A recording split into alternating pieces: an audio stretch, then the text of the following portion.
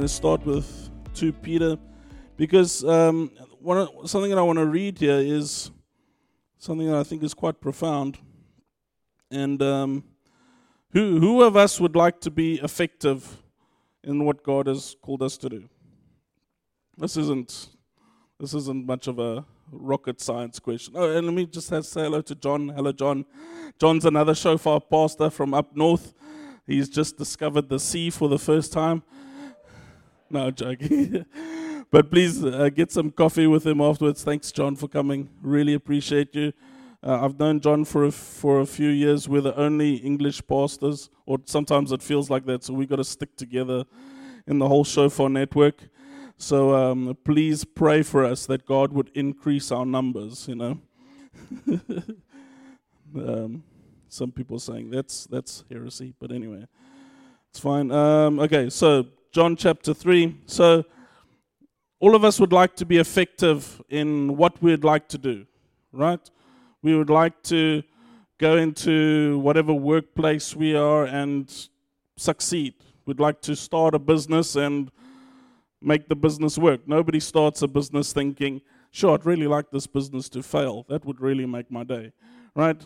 Anybody here like that? Probably not.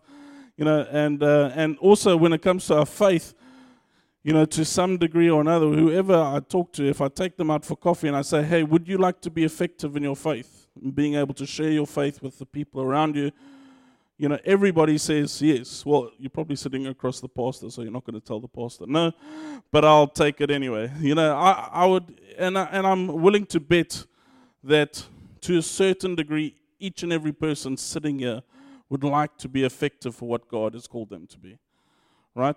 Now, whether that translates to effectiveness is a different story, but I don't want us to get bogged down there because that's exactly the problem. Is I think so many of us don't even try because we look more at the problem rather than just doing it. Can you relate to that? Sometimes, you know, there's that family member that seems so far from God, I'm not going to even bother witnessing to them. You know, and I've met people like that, especially in my student days. I've met people, they were outspoken atheists, and I remember thinking, yes, if this person can get saved. I wasn't thinking, dear Lord, how can you help me to get this person saved? I was thinking, God, if you're real, then this person will get saved. Because there just seemed no ways that somebody could get saved. Anyway, it's a long story short. That's another sermon, but he did get saved, and a great testimony. But for myself, you know, sometimes I like to look at the news and what's going on in the world, but I've got to check myself every now and then, right? Because I can find myself getting very negative and just get back to the basics. So, now where was I here? I wrote down the wrong notes. Okay, now I've got it. Okay. So, 2 Peter, now I wrote down the wrong chapter. Well, it's fine. Okay, we'll find it now. Okay, so anyway, so 2 Peter, he talks about, I'm just going to read straight from the notes here. So there's this moment where Peter is admonishing the saints, and he's talking to them. He says, hey, if you want to confirm the fact that you are saved, just do these things. It's very simple, okay? So let's read together here. We can read from the slides up there.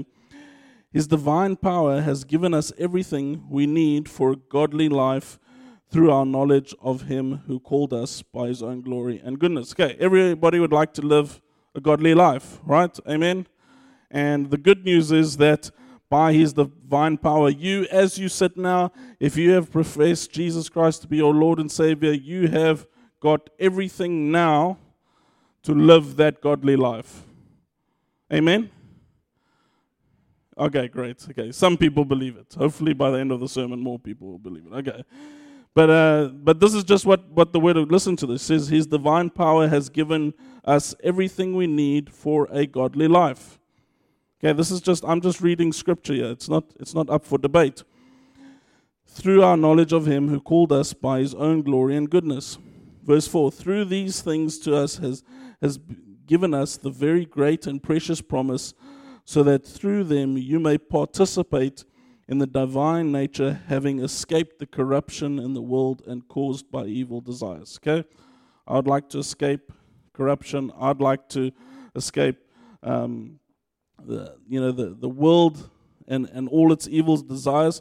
So how do we do this? Okay, verse 5. This is where the practical side comes in. For this very reason, make every effort to add to your faith goodness, and to goodness, knowledge. Join Bible school. Amen? Great. Verse 6, and to knowledge, self-control, and to self-control, perseverance, and to perseverance, godliness, and to godliness, mutual affection, and to mutual affection, love. Okay? Now, when we're talking about this mutual affection, it's the affection that we have for one another as brothers and sisters in Christ. Okay? So there's this progression that as I look for things that are good, and now also you must remember, what do we define as being good? And James 1 defines that everything that is good, every good gift comes from above, all right? And that's quite incredible, because in a world that is evil, it's not hard to spot something that comes from God. If it is good, if we think of it as being good, it is most likely from God, okay? And I'm not talking about good in the sense that the world defines good. I'm talking about good in the sense that the Bible describes. So if we believe that God is Jehovah Jireh, in other words, that He provides, so if I'm able to put food on the table and I think of that as being a good thing, then that is from God. Okay? So it's not my work or my business or my work ethic that has put food on the table. It's the goodness of God that has put food on my table. Right? And in humility, I accept that. Are you with me? Okay? So, and as I perceive, as I strive for this goodness to accept that the things of God are good, and that everything that is good that I have is from God, I put to it knowledge. Right? What do I mean by knowledge? That I study the Word of God, that I'm adding not just good feelings and good vibes, that I'm putting in the boundaries of knowledge, right? Because there's things that seem good, but when I study the Word of God, they are not good. Are you with me? So it's not good as I perceive it. It's good that is bound by the knowledge of what I find in the Word of God. Okay, there are things that seem right to a man.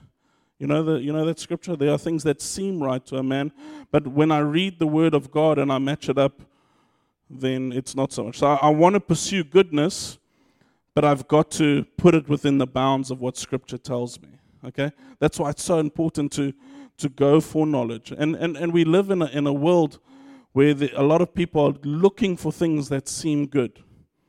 Okay, so we look at relationships. Relationships are being defined, and what the Bible would define is a relationship, a marriage is between one man and one woman, married together, and that is coming up for grabs. And so people look at a man that's married to a man or a woman that's married to a woman, and they perceive that is good, and some people go so far as to say, because it is good, it is from God. What's the problem? Is that they've defined goodness in their own eyes, but they haven't added to goodness knowledge. Do you understand? So it's very important that from goodness I add knowledge. If they added knowledge, they would go to the Word of God and they would see, no, this goodness that I perceive is not good, because the way that the Bible describes a relationship is one man married to one woman. You understand that example? Okay. So it's not how I perceive goodness, it's how the Bible perceives goodness. And then from knowledge, self-control. Okay?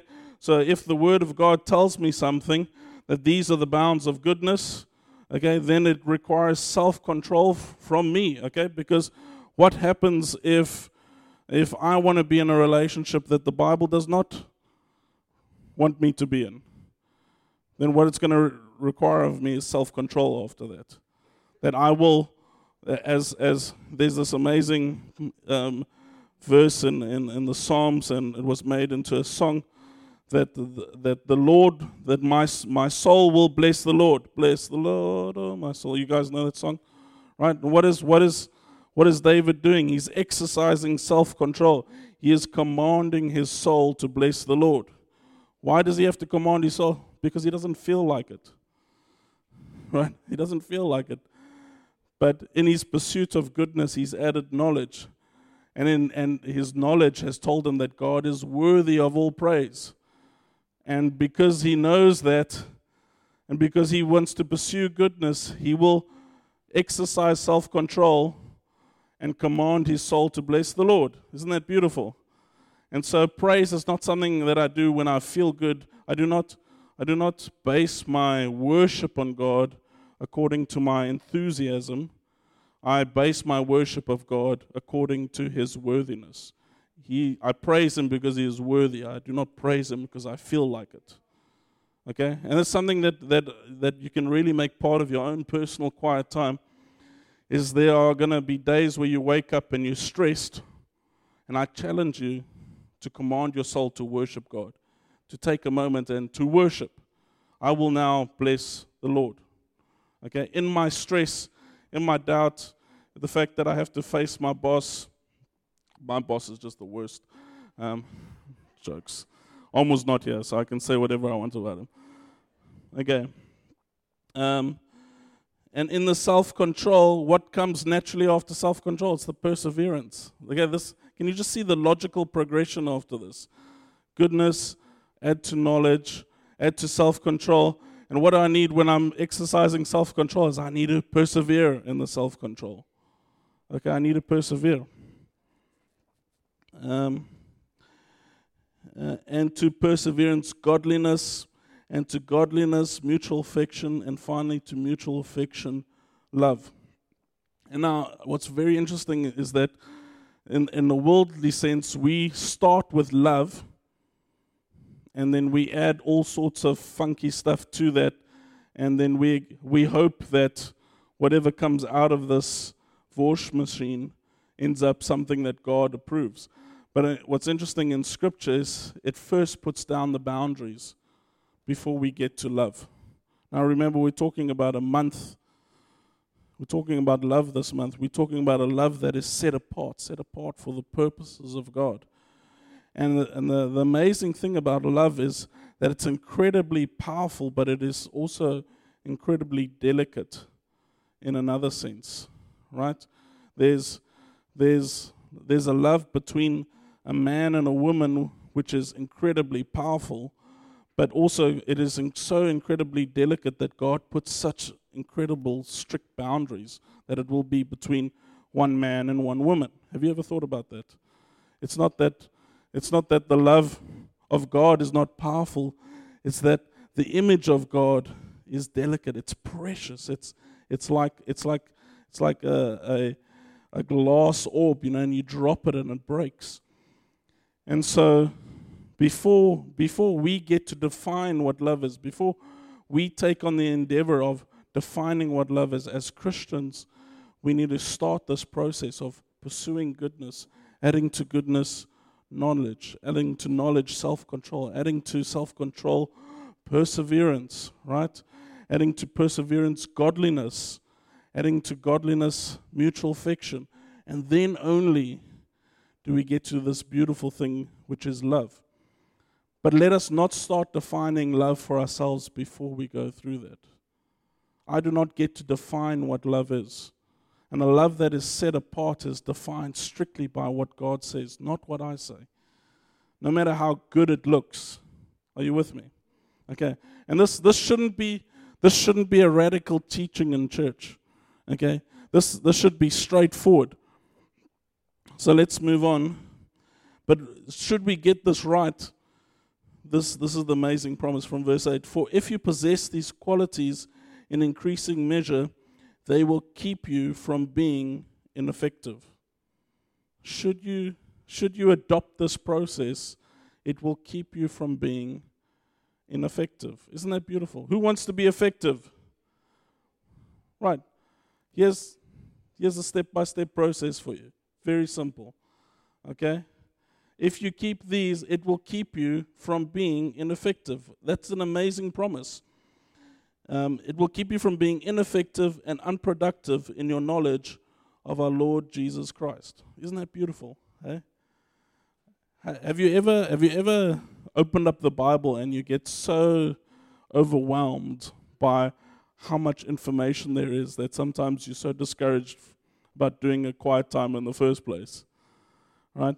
And I want to propose to you that you adopt this in your quiet time method, right? That that the Bible even tells us how to study it itself.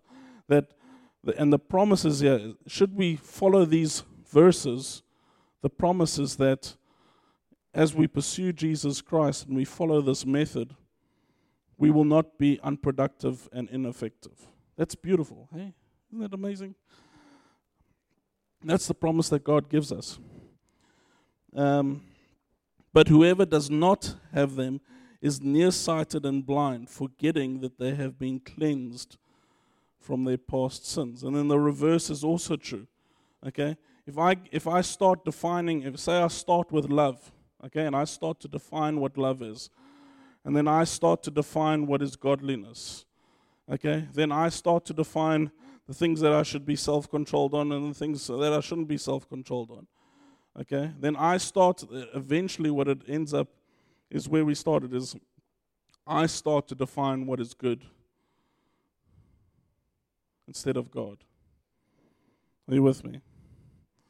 And I don't want to be caught out doing that. I don't want to stand in front of God having defined what is good and what is not good. I would like God to keep defining what is good, and I'll just play along to whatever tune He tells me. Amen? Okay, so now I said at the beginning, I want to talk about relationships specifically, so let's turn to Genesis 2. I'm going to read from 19 to 25. I'm going to find out exactly for you where I was reading in Peter. Was it chapter 1? Okay, sorry. Dankie. The classes vak. I mistyped it in my notes, and I didn't put it up in the slides either, so I do apologize. So it's 2 Peter 1, verses 3 to 9. Thank you, everybody, for saving me there. Whew. Don't tell Almo.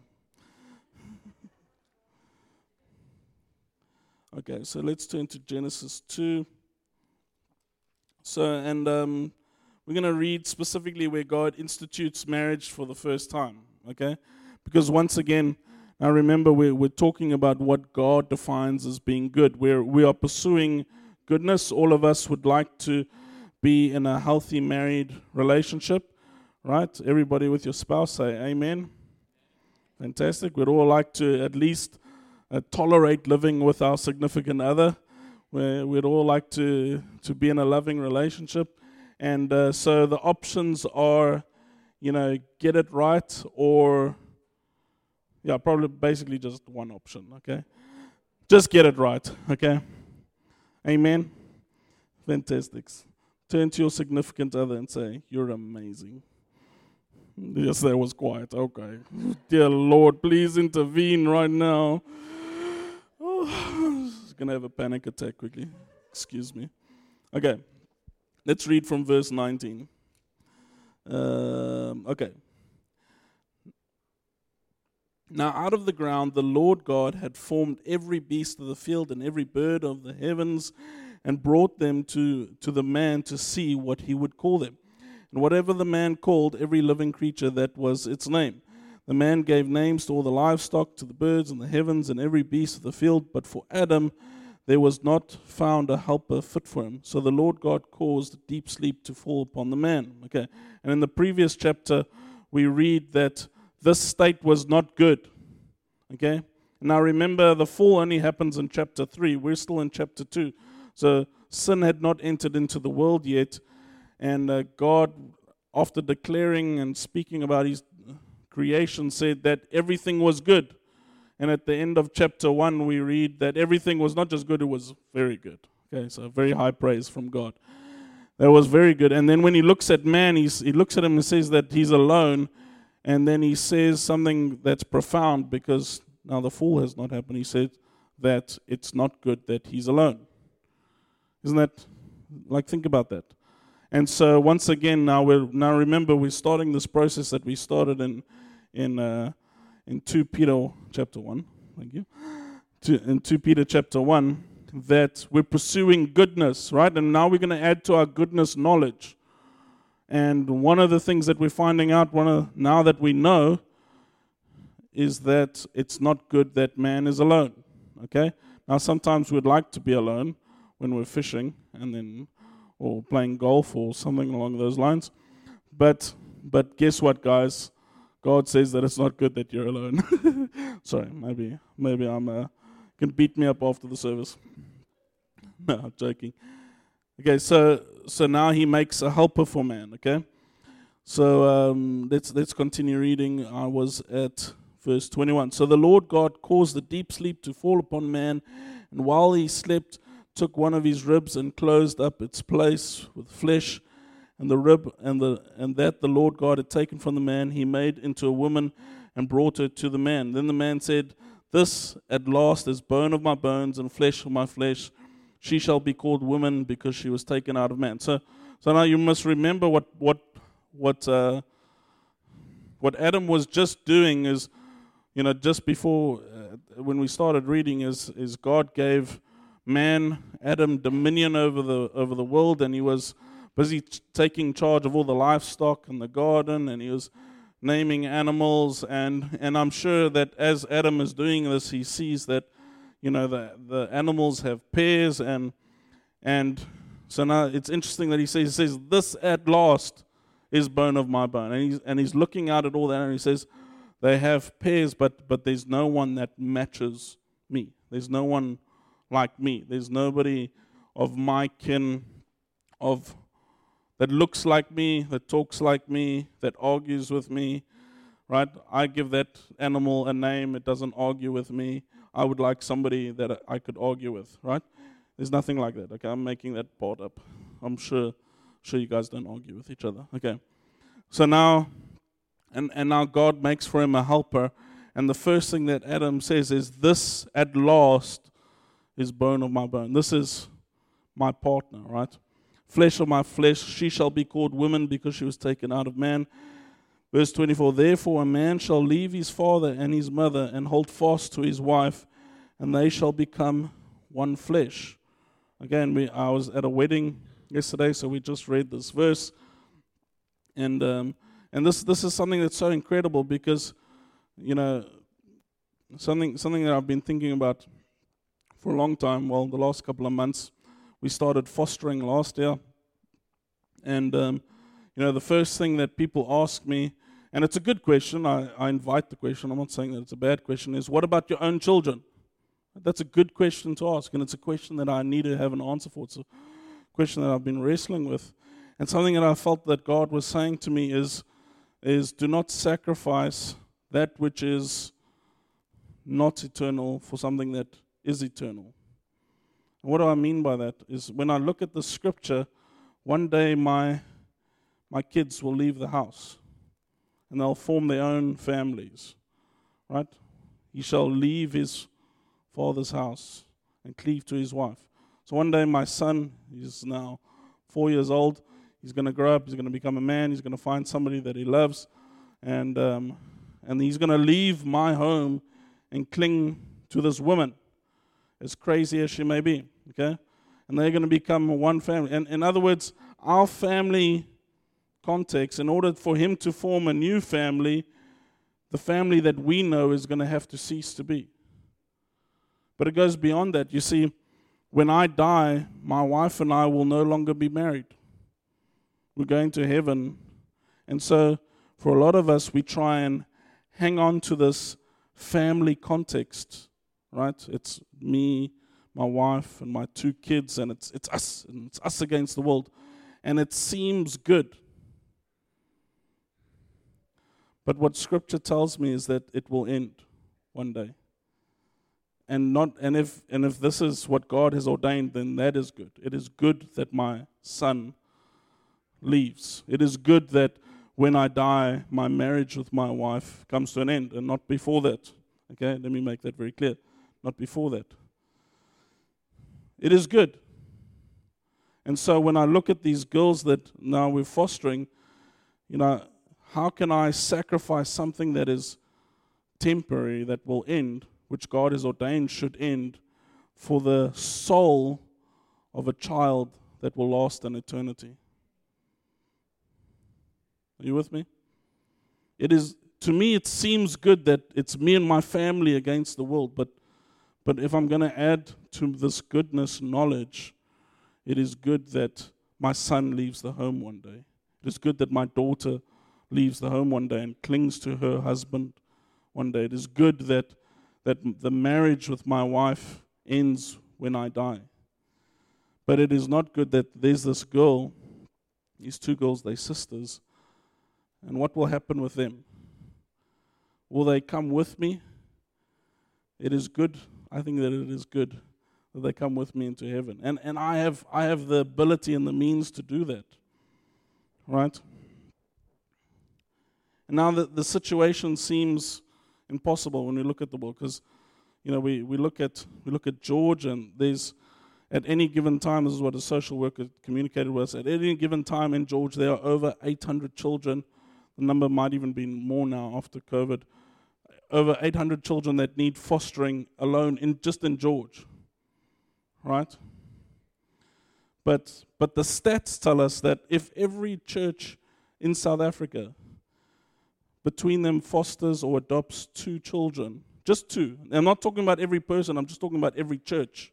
So if us as a church body and every other church body, if we take charge of just 2 foster children, 2 adopted children, there will be no need for fostering and adoption in South Africa. It's gone. Problem solved. Done. Cool, eh? Just like that. So, I want to talk about fathers. Can you play that video clip? I want to talk about something really cool.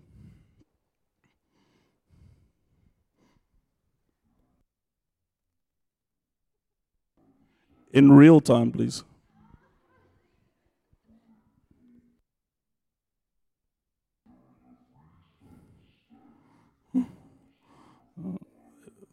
This is very deep.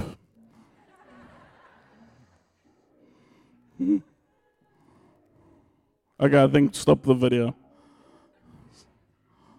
Too deep for us this morning. Okay, they'll try to fix the video. Let me tell you what happened. So these guys, they did a research study, and they polled 40,000 people, and they tried to see what was going on, and they discovered something which they weren't even intending to research, but it was just one of these surprises that came out. They're trying to discover what is the relationship between people and Scripture. How are people interacting with Scripture? And something that they found is that when somebody has one interaction with Scripture per week, so that could look like you coming to church, me reading the Bible to you, and you're going, okay, cool message, and then going home. So if somebody had one interaction with Scripture a week, there was almost negligible change in their life. Same thing with 2 times, same thing with 3 times. But the most amazing thing is that they said once it got to 4 times, so once a person interacts with Scripture 3 times a week, so that could include coming to church and opening up the Bible for yourself in the week 3 times. Not necessarily every day, just 3 times. The stats jumped. People suffered with anxiety and depression less by 30 and 32% respectively. Okay? People struggled less with pornography by as much as 60%. Just by reading and interacting with Scripture 4 times a week. Okay? People's sense of, sometimes you speak to people and they say, yes, I'm just in this rut. I just feel in a spiritual rut. That dropped dramatically by over 90%. Just by people interacting with Scripture 4 times a week. Okay? I want to read to you some more stats. So this was incredible. According to data collected by Promise Keepers and the Baptist Press, if a father does not go to church, even if his wife does, only one child in 50 will become a regular worshiper. Okay? So if as much as you wives bring your children to church, if your husband's not involved, the stats tell us that your child will become a regular worshiper as an adult. Only 1 in 50. That's shocking, okay? But listen to the reverse of this. This is incredible. If a father does go regularly, regardless of what the mother does, so if there's a regular father in attendance of church, regardless of if the mother attends or not, listen to this. Between 2/3 and 3/4 of their children will attend church as adults. Forget the programs, forget the fancy worship, forget the sermons. Fathers, if you just pitch up, if you're just there, if you're just present, your kids will have as much as a 75% chance of being a regular worship as an adult. See, when we're talking about love, and it's sad that we're getting to the place where we have to have a conversation where love that is set apart is just pitching up. And it's not, but it's also a conversation to you as fathers, to you as men, that we have now got to pitch up. That we are facing a pandemic in church. We're literally coming into a society where the Gen Zers are coming up and for the first time in history, kids are growing up in a post-Christian world. And if the solution is just pitching up, the problem was caused inversely by us not pitching up. It's not the leftists and the liberals and the Satanists it's not their fault. It's our fault. We have failed to stand up. We have clung to what we think is good. We have defined good as getting away from our families, isolating ourselves, because that's what we need. That's what would be good for us. But it is destroying us, and it is destroying our children. Let's stand up together.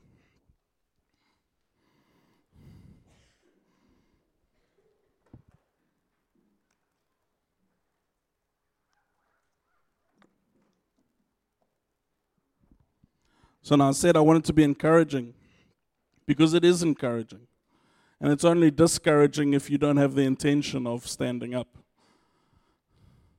But it is encouraging if you understand that if you're looking out at the world's problems and I need a solution to it, the only thing that you need to do is stand up and pitch up.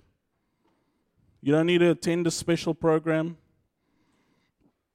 If you just come to church regularly and bring your children with you, your kids have a 3/4 chance of becoming a Christian themselves. That's incredible. If you just engage with Scripture regularly, all those issues of not having a purpose, not having a foundation, they tend to sort themselves out as we engage with Scripture. See, I grew up in a home where my father read Bible to me. Going to church was not abnormal because we practiced church at home. And I believe, something that lockdown taught us was how completely unprepared we are to do church at home. And it's scary, Lockdown came, churches couldn't meet, and churches fell apart. People fell apart. What did that tell us? Is that we've grown a dependency on church. And here's the truth. I can't be a pastor to your kids. I can't be a Sunday school teacher to your kids. I can't be those things. You have to be those things in your own home. It is not my job to do ministry to your children. It is my job to teach you, to do the work of the ministry in your own home. You have to be the prophet, king, and priest in your own home. But wives, it's not a good thing that your man is alone. And is he fighting with you, or are you fighting for him? Are you with him in this? Or are you just another obstacle that he has to get through in the week to survive, to make it through? Yeah? Amen? Am I the helper, or am I the thing that my husband needs help with? Yeah? Nervous laughter, okay. But we got to do this together. Your man cannot stand alone. We cannot stand alone. We need you. Even if we won't admit it, because we're also very emotional and won't admit that. So let's pray together. Father, we want to thank you that there are big problems, because by these big problems, your glory will be shown in a big way. And thank you, Father, that the solutions to these problems are not complicated. They don't require big things from us. They just require us to believe in a big God, to pitch up and to show up. Father, we just want to confess that for some of us we've been hopeless. We've looked at the problems, we've looked at our marriage, and we've lost hope. And in that hopelessness, we've gotten lazy. Father, forgive us as a church where we've attempted to do good things and unintentionally we've slowly but surely replaced people in their own homes doing ministry in their own homes. And Father, we want to add to our goodness knowledge, the knowledge that you are first and foremost our Savior, that you define what is good, not us. And secondly, Father, we want to thank you that you instituted family that is right and good and proper.